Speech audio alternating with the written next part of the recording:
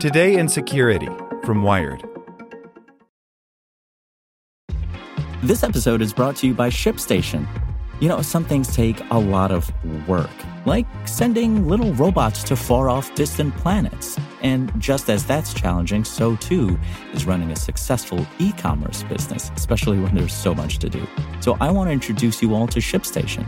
Now, I love using ShipStation because of its easy-to-use dashboard, which makes managing orders and printing labels a breeze and super smooth. Oh, and the customer service is just out of this world.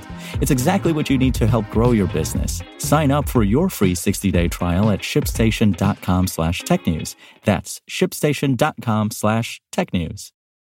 Here in America, work is in trouble. We've offshored our manufacturing, sent away good jobs, and lost so much ability to make things.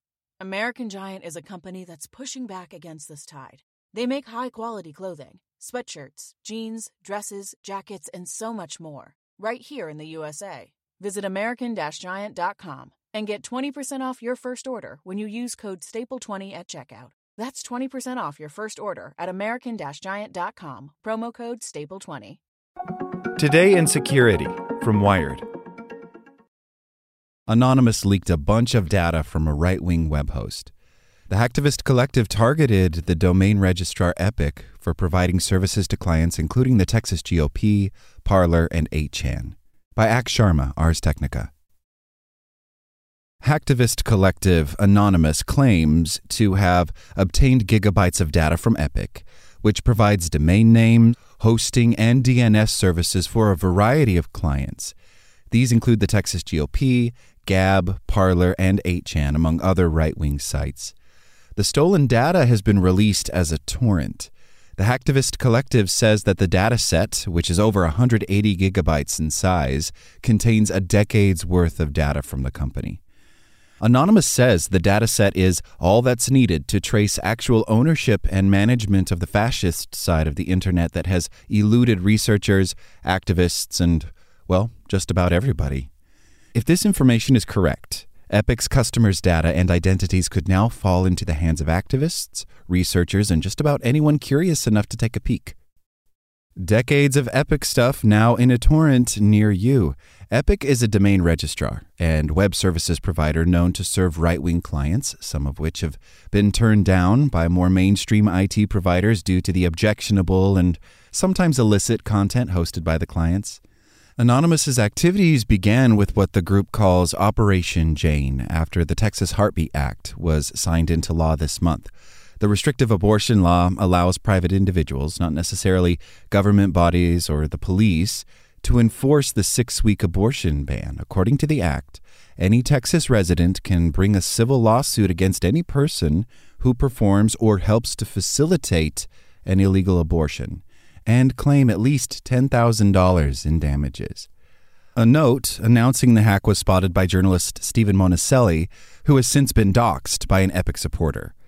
Among the dataset are various SQL databases containing what appear to be customer records associated with every domain name hosted by Epik.